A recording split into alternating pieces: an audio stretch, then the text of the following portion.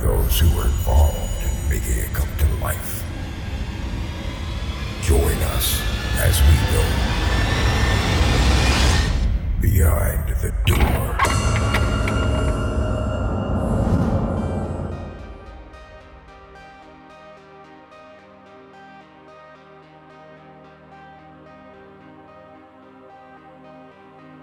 Welcome back to another episode of Behind the Door.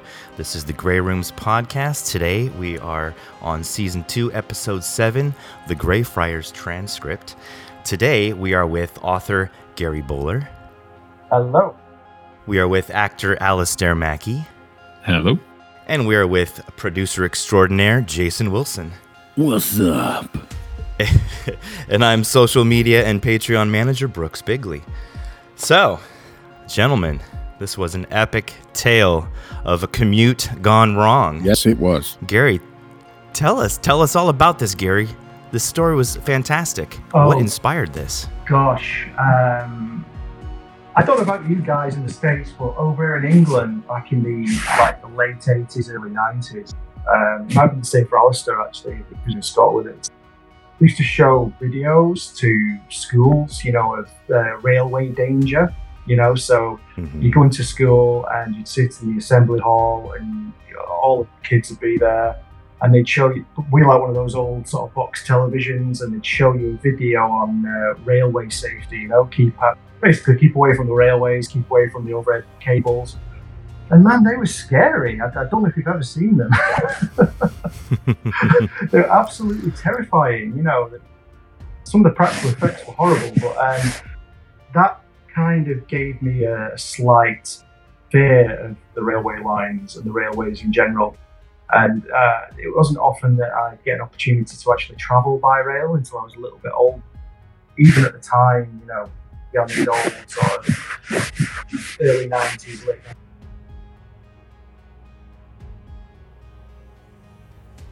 90s. There's something, I don't know, just deep within me that like unnerved me a little bit about it. I think the origin of the Greyfriars Transcript kind of came from there.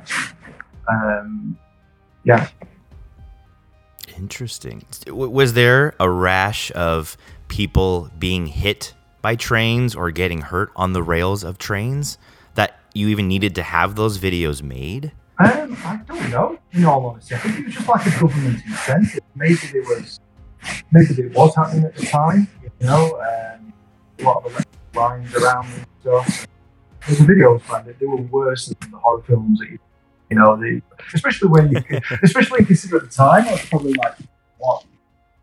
8, 9, 10 years old maybe, and they were showing you full on, you could see the build up to it happening, and you knew what was going to happen, and a lot of the kids just sat there with their hands over their eyes, Yeah. And there is something really, I find there's something really kind of weird and creepy about railway lines and railway stations. You kind of stood there and that death's about 5 or 6 feet away potentially. And there's the whole thing about the whole thing about the third rail as well. I used to, the third rail. I wouldn't know what a third rail looked like, but apparently that's the electrified one. But if you stand on a railway line and it happens to be a third rail, that's you dead basically. So it was all kind of around that really. And then when it came to actually writing the Greyfriars script, it was a previous job where I used to do a lot of travelling around Great Britain, from as far north as Aberdeen, down as far south as London. And I got on a train up to Edinburgh, and I wrote the story basically in the first draft for it anyway, in just one sitting. Just sort of sat there and laid down freehand in a notebook. So that's where the Greyfriars Transcript kind of came from. Have you ever fallen asleep on a train yourself while commuting? Oh, often. I kind of set the alarm on my phone now. But I've heard of friends stops and they've been well on their way to London. Yeah. I took a train from California to Nebraska, where I live, and it was one of those Zephyrs, and our engine broke down, and they gave us a they took our the speedy train and they put a gosh dang it, what's it called? Just a regular engine, like a normal train that pulls coal and all that stuff. And they drug us through the mountains, and we actually passed Donner Pass and all that stuff. And I remember sitting in the observation car, and it was just actually, there's something freaky about riding in a train because that thing's constantly swaying, and it just, it's just, I won't never do it again, ever. Especially now. Thanks, Gary. Yeah. You're welcome. No, I've never liked it either. And there's also the invasion of personal space as well. Someone sits right next to you. And, trains are a lot better than they used to be, I guess. Well, that said, we still have overcrowding. You probably have the States, particularly in the, you get in a train and more often than not, you're standing. But yeah, I don't know. There's just something about trains and train stations that nerve me a little bit, I think. Yeah. Well, so Alistair, as an actor, what did you do? I don't know if you could say to prepare for the role. You didn't go ride a bunch of trains or anything. But how did you kind of figure out the tone, or did he? How did you figure out like the tone for your character? Because you did a fantastic job, like bringing us along with you through this experience on the train. What did you do to prepare for that? Well, honestly, I used to get the train all the time because I used to live in London, and I used to commute about an hour and a half in the morning and an hour and a half in the evening on the tube, which is probably the most cramped train that we have in Britain, where other people's elbows and armpits are in your eye, and you try and read a book 6 inches away from your face just to pass the time. So trains have never actually really bothered me because I got used to them. But I personally am not a wonderful flyer. So I sort of tried to channel that experience. Now, I used to fly quite a bit in my 20s when I was working abroad, and it never sat well with me. That always gave me like a little bit of anxiety, kept me a little bit on edge, even though I knew it was statistically pretty safe. Right.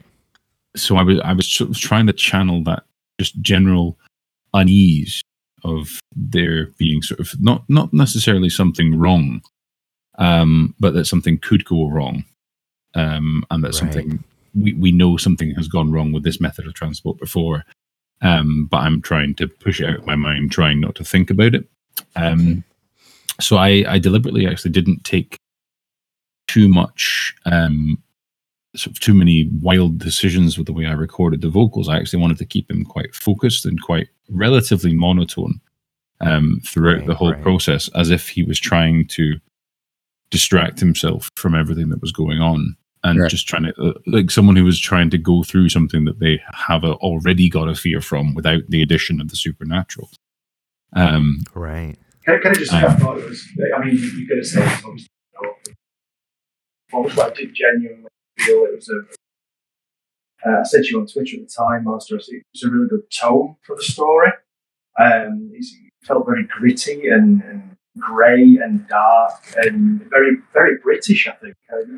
Obviously, because all the accents are kind of British within the story, but it felt like some sort of BBC melodrama or something. It's like, I was kind of interested to sort of see what the American audience kind of thought about that, because, it's probably just come out of the blue, this sort of that grey British, very dark, very gritty sort of episode. Yeah, I agree with you as well. I'm interested. It's not an accent that often gets represented, I would say, across the pond.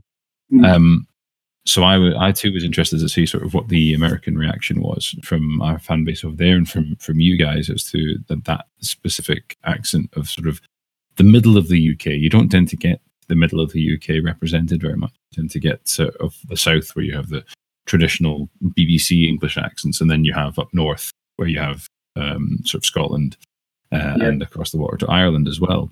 But in the middle, was it distinguishable as something different as an accent? Absolutely. You probably meant the American guys, but for me, I think I said to you, it's like Sean Bean. It reminded me a little bit of Sean Bean and Sharp or something.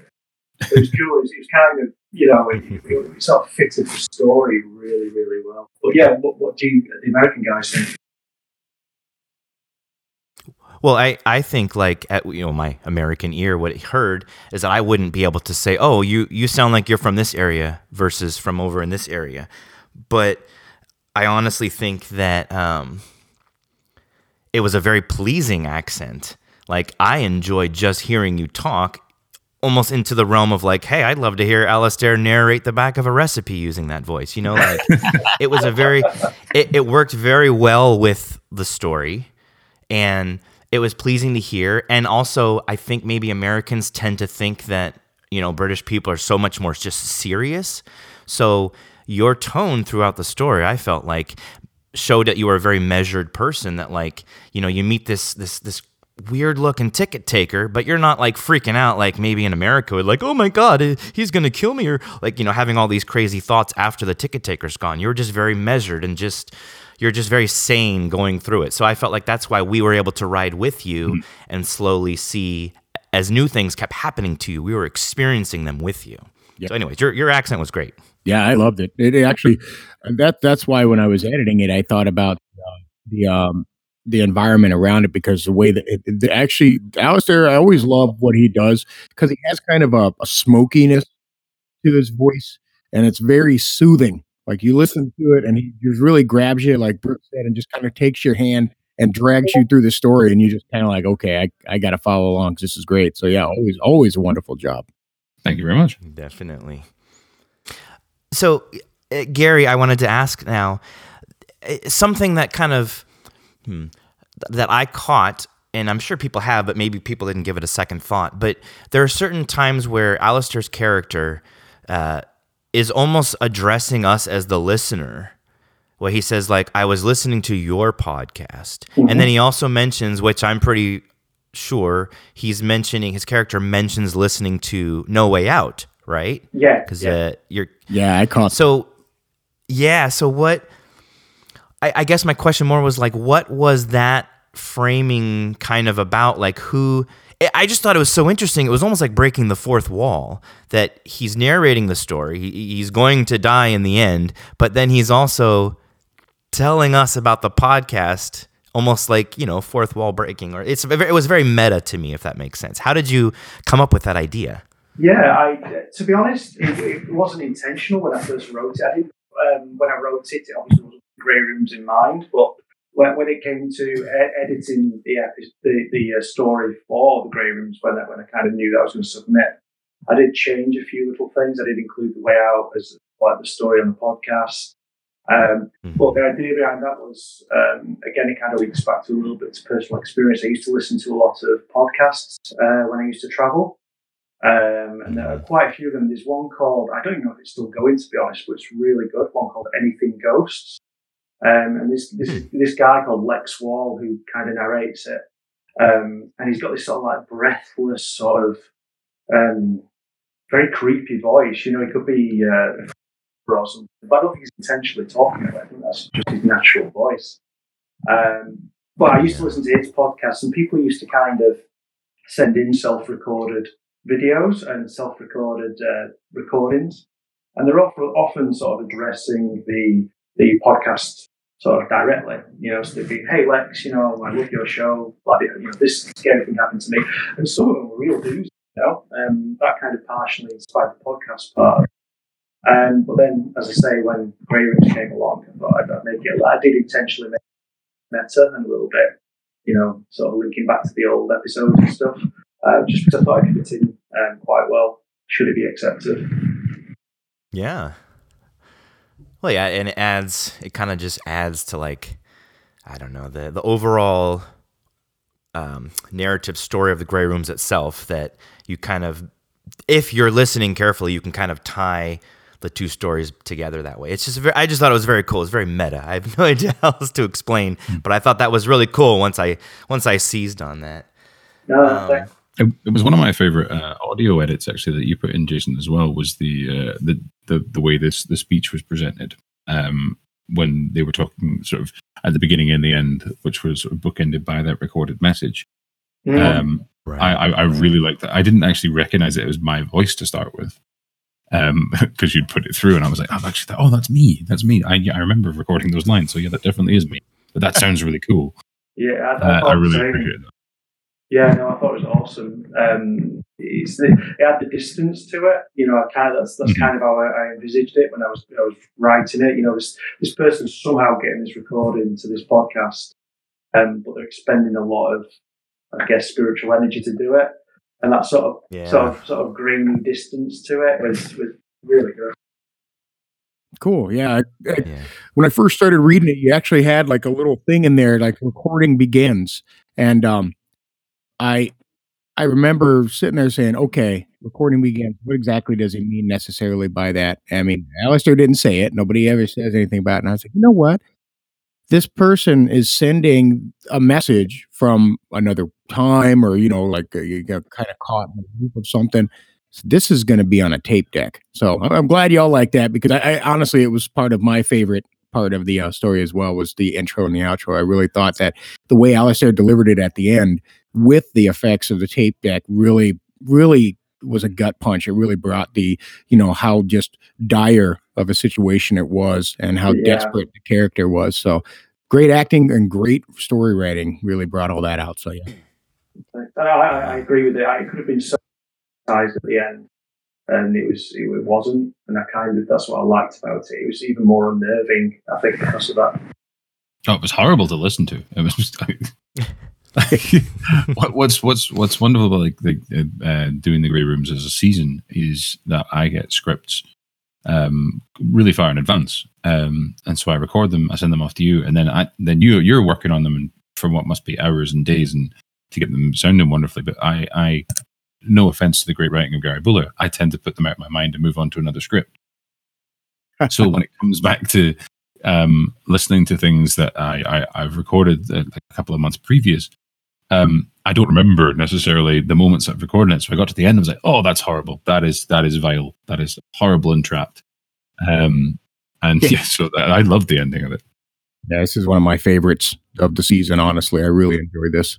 Just how dark just everything about it was. It was really just a very somber and horrific ride the whole time. And you're just sitting there on the edge of your seat thinking like, all right, what the heck's going to happen? And then the whole storyline behind the accident of the Greyfriars. And then Graham doing the part of the shopkeeper out there who making your sandwich, him telling the folklore about what happened kind of, sets up the scene in your head. And then, Alistair, you delivered it, you're on the train, and then everything just starts to happen. It's actually it's not gore in your face Texas Chainsaw, but it's a pretty terrifying and horrific experience to sit through and listen, because what's happening. And it was really well done. This was really fun to do. Right. One scene that really stood out for me too, because I grew up taking an actual train as well. I grew up in San Francisco, and not only do they have buses, but they have light rail. And the light rail runs on the streets, but then also goes down below, so you could consider that underground, I guess. So I have experience with all of that, and I know the cramped sardine feeling when you're in peak commute hours and there's nowhere to sit and you're all jammed with elbows in your faces, and I get all of that. But over the years of me taking the train as a child and then going into teenagehood and whatnot, many a times I'd have my ear pods on, fall asleep sitting in the chair, and then you're never in a deep sleep. You're in kind of a semi-conscious state because you are aware that people are moving around you, but you're not physically paying attention to it. You're technically asleep. And then somehow you always know when to wake up again before your stop. I don't think I ever slept through a stop. But the scene that you wrote where you say, he's closing his eyes and he could feel the train was heavy with people, even though he wasn't really aware that there were any people in the train. That really hit me as a spooky feeling, because many times I would have closed my eyes. Maybe there was 5 people to my left and 3 people to my right, and I close my eyes and I fall asleep, and then I wake up again on the train, and now there's 10 people to my right, but they're all different. And now there's 20 people to my left. And it's just a very kind of brief moment of like, whoa, what's going on? You're waking up in a new place. And that just really encapsulates the fear that I have of riding a train. You did a really good job with that. Same experience, and channeled it from that a little bit, I think. Because, as I said before, I do kind of doze on the train. I do set an alarm, as I said before, but just in case. But I tend to have that natural thing to kind of wake up before it anyway. But you Right. kind of sit, you sort of sat there and you sort of get your ear pods in and you're sort of nodding, and you can kind of feel the doors opening and closing, and occasionally you'll catch the sound of someone talking, and it's a woman, but the ones that are women carriage before you, fell asleep. You become vaguely aware of what's happening around you, and that's kind of what I was sort of aiming for when I wrote that little bit. I will say one of the most the British parts of the entire story that I found was when during that section where he is asleep and he feels someone sit next to him and he's just like, oh, excellent, another 3 hours with somebody with really poor personal hygiene, but then just deals with it and goes to sleep. That spoke to me. So for someone who used to travel a lot on public transport, just like, oh, you stink, but I can't say anything.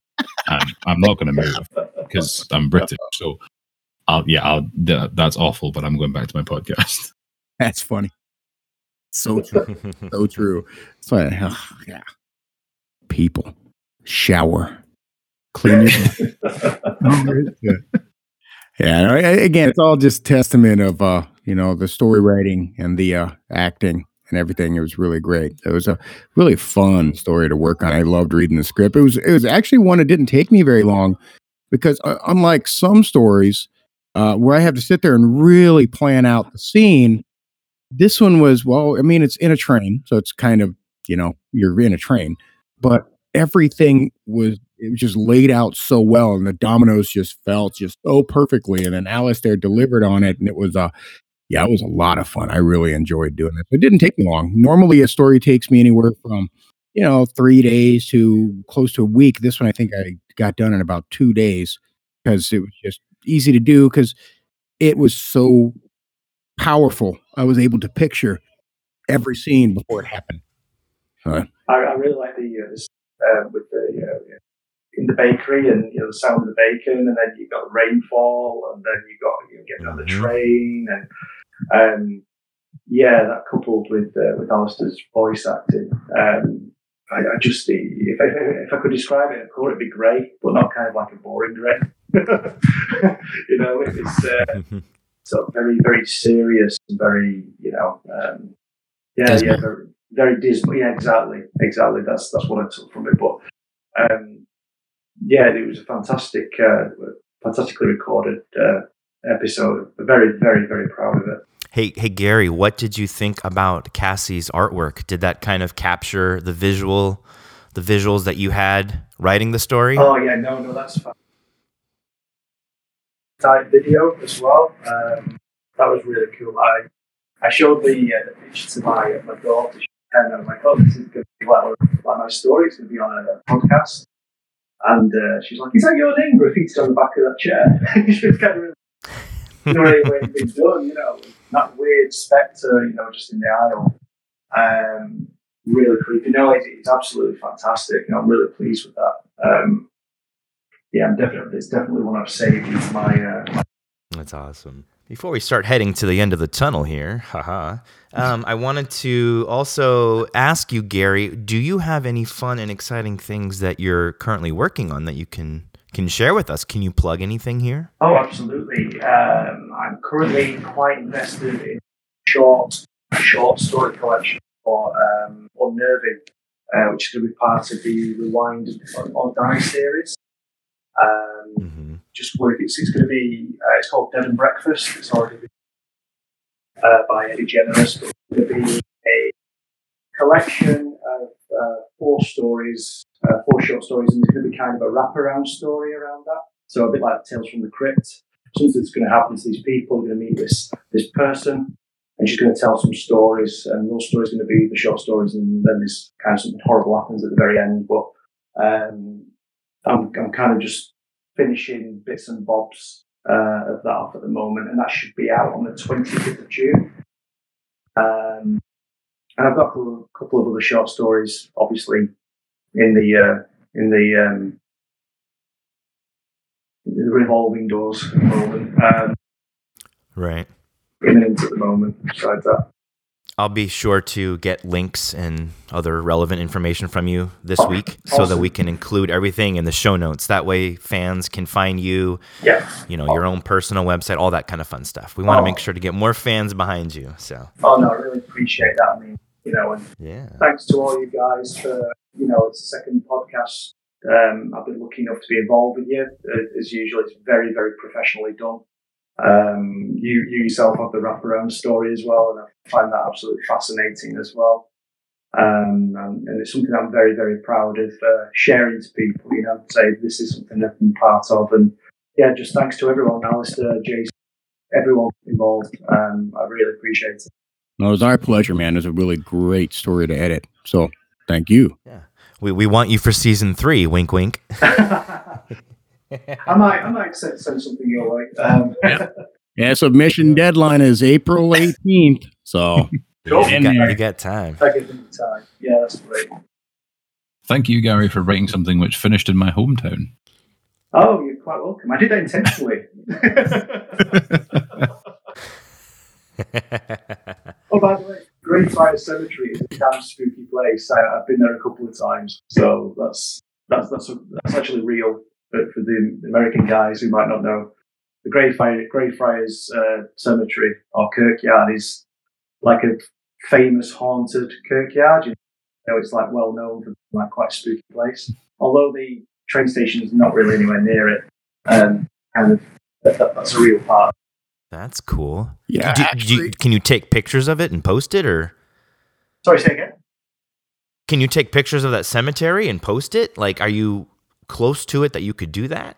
I'm not. Alistair might be. I've actually got. Okay. I have actually got pictures of it though with me and it. So, okay.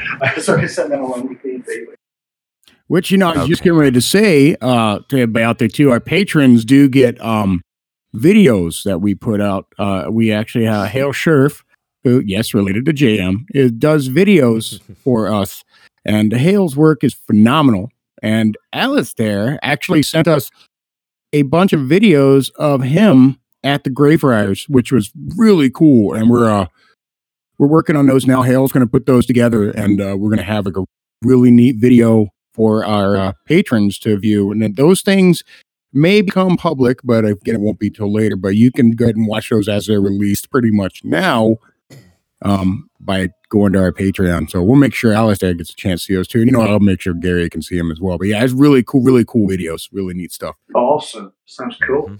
Mm-hmm. Greyfriars Kirkyard's only about a 10-minute walk from my office, my day job. So I was able to just sneak up there after work and took a few pictures and a few videos. So such an eerie set of videos and pictures they were, dude. It's like you look at that place, you're like, oh my god! You can see the history. It almost looks like it almost looks like one of those ones where you turn on the TV and people like those like caught on camera moments where you expect to be walking through the Greyfriars and catch a billion ghosts just sitting around having a tea party because it looks that.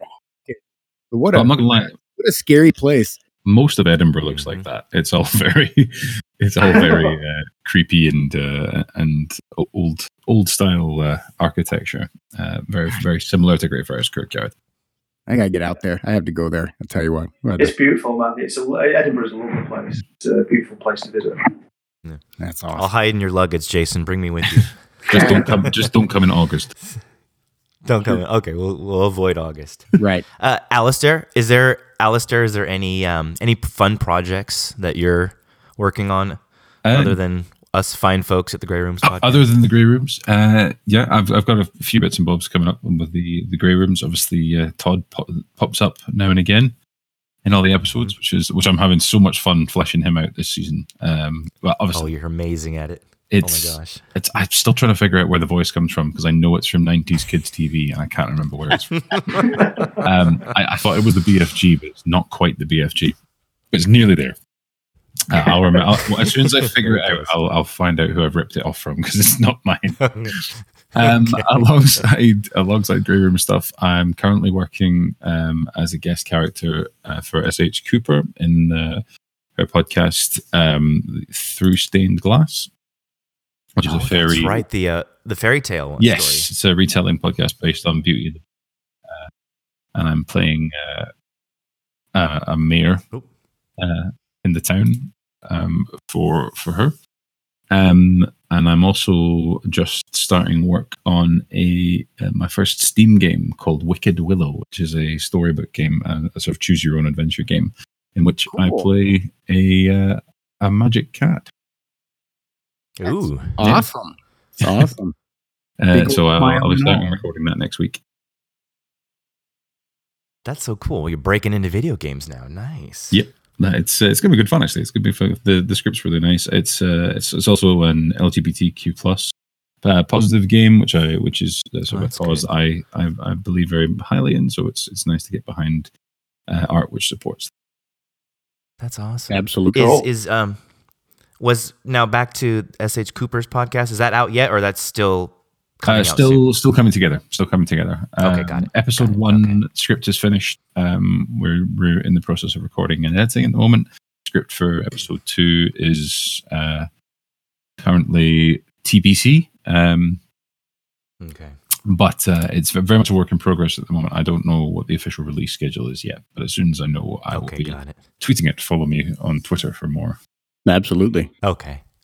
Awesome. for voiceover chat, Scottish politics, and terrible memes. Which are usually quite awesome. We'll definitely add a bunch of links for you and stuff you're doing, or future stuff too. We'll get all that in the show notes as well. Yeah. So. Actually, Gary, I didn't remember if I heard you mention it. Are you still doing your YouTube? Yeah. Sorry, I forgot to plug that. Yeah, I watch it periodically. It's pretty good stuff, man. I enjoy it, so don't forget that. Oh, thank you. Yeah, it's the Marchesian Buller Show. It's if you check out my Twitter at Gary Buller or at WC Marchese, MARCHESE, I think it is. You'll see a link for the show on there. We do it. We do it every fortnight now, but we usually do 2 shows a fortnight, and we release it every Friday. It's no longer a live show like this one's kind of a pre-recorded thing. We just decided to tidy it up a little bit. But we discuss everything from writing to the new shows on Netflix to Will does a few silly challenges, like eating really hot potato chips, and we do some really random stuff. But it's a good thing. We get on so well with friends anyway. I'd probably end up talking to him weekly anyway, so we thought we may as well record it and get it out there. So yeah, that's still going. Yeah, it's a lot of fun to watch. It's kind of a variety opinion show. They do reviews and everything else like that. So if you have some time to go and you want to check something out, I would recommend it. It's a lot of fun to watch. Thank you. Yeah, man. Absolutely. Yeah, I can't wait to. Well, gentlemen, wait to see a Gary Buller story by April 18th, the deadline for our office to submit. Yes. And I can't wait to see what Alistair is going to bring for season 3. So I'm just like, man, great. Thanks, man. Yeah, absolutely. The sky is the limit. Season 3 is going to blow season 2 away, and season 2 is blowing season 1 away. So we're just this train is rolling along. Season 4 is in training. Why am I Johnny Cash all of a sudden? It's just in my head. Okay. Well, gentlemen, thank you for joining us today for the Behind the Door. Yes, you guys are on the other side of the world from us. Thank you so much. Yeah. Seriously. No problem. Thanks for having it. Thanks for being so accommodating of the time difference, because as we have to do this in the evening for you, it would be sort of like 3 a.m. for us. Yes. Thank you. Well, come season 3, you're going to have to work on our schedule. Wink, wink. Oh, did no. Yes, that's fine. If you look forward to those 4 a.m. wake ups. Boy, could you imagine some of the commentary we get at 4 a.m. when everybody's like stir crazy and tired from a day at work? They probably just imagine what would come out of the mouth then, like this, something beans and. I know. Yeah, be very therapeutic. Behind the door after dark. Equivalently. Oh, there's an idea. Oh dear. Well, before Brooks closes out, I personally, again, I can't thank you enough, Gary, for such a wonderful story. I really loved working on Way Out last season, and this story definitely. I thought that your story last season was phenomenal, and this one you just really amped it up and took it to that next level. And the fact that you connected the two together was really cool. I really enjoyed it.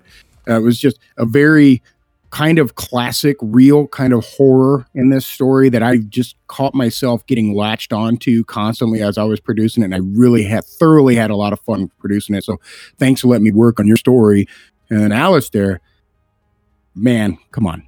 I mean, everything Alistair ever sends me, I'm always super excited to get it. And he does such a wonderful job. He's truly a great talent. Everybody that he said that he's working with now, yeah, you're in luck. You're blessed to have such a great talent as we are here at the Grey Rooms. And I always appreciate working on what you deliver, Alistair. So thank you ever so much. And I wish both of you guys the best of luck. And I hope to work with you for many years to come. And then I'll turn it back over to Brooks, who obviously he knows I love him. So Thanks, Jason. Yes, thank you, Jason.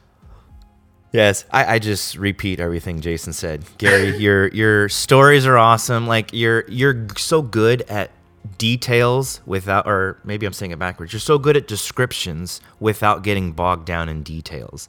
You're great at painting the blueprint that then Jason came along and was able to make the audio for. So I was just floored by your story from season 1, The No Way Out. I thought, and especially given the theme that it had, which some people, it's a difficult theme. You did it with tact and it was great. And here we are again with yet another awesome story that is rooted in human evil, not in some really massive monster to run away from or anything like that. So I really appreciated the story. And Alistair, Alistair, to use an American expression, you are the bomb. And I don't mean that you're going to blow up either. That's a positive thing. Yeah, Alistair, you're awesome. You're amazing. Absolutely amazing as an actor. We're lucky that we have you to work with. It's just great. It's phenomenal. I'm really, really grateful for the continued work and to have stories like Gary is to work on is wonderful. So I'm always appreciative for the opportunities that Grey Rooms has thrown my way as well. Because I was very much a fledgling when Graham plucked me from obscurity. So I'm growing with you. Graham loves to sing your praises all the time. Always. Yeah, he'll take credit for me, I think, is the way he puts it. Yeah. Actually, you got to remember too, this story wouldn't have been what it is without, one, the support of Brooks, and then Cassie with her phenomenal artwork. Her 100%. Really flesh out the story and just grab onto the soul and just put it in everybody's eyes. Everything that she does is just phenomenal. And then the soul of a lot of these stories, Mr. J.M. Scherf. We cannot forget his absolute musical powerhouse that he is. And he just always makes these stories so phenomenal. So we got to thank those guys too. And of course, all of our wonderful patrons. Love you guys. Yeah. Everybody. Yes, very much so. No, thanks, gentlemen. Well, that does it for another episode of Behind the Door. Once again, today we were with author Gary Bowler. Goodbye.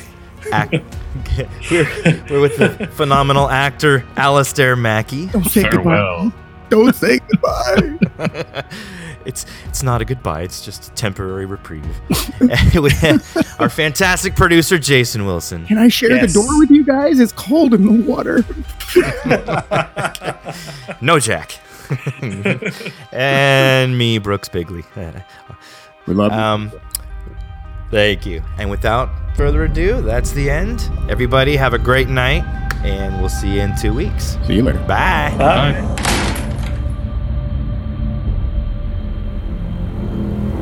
Join us each week after every episode for another edition of Behind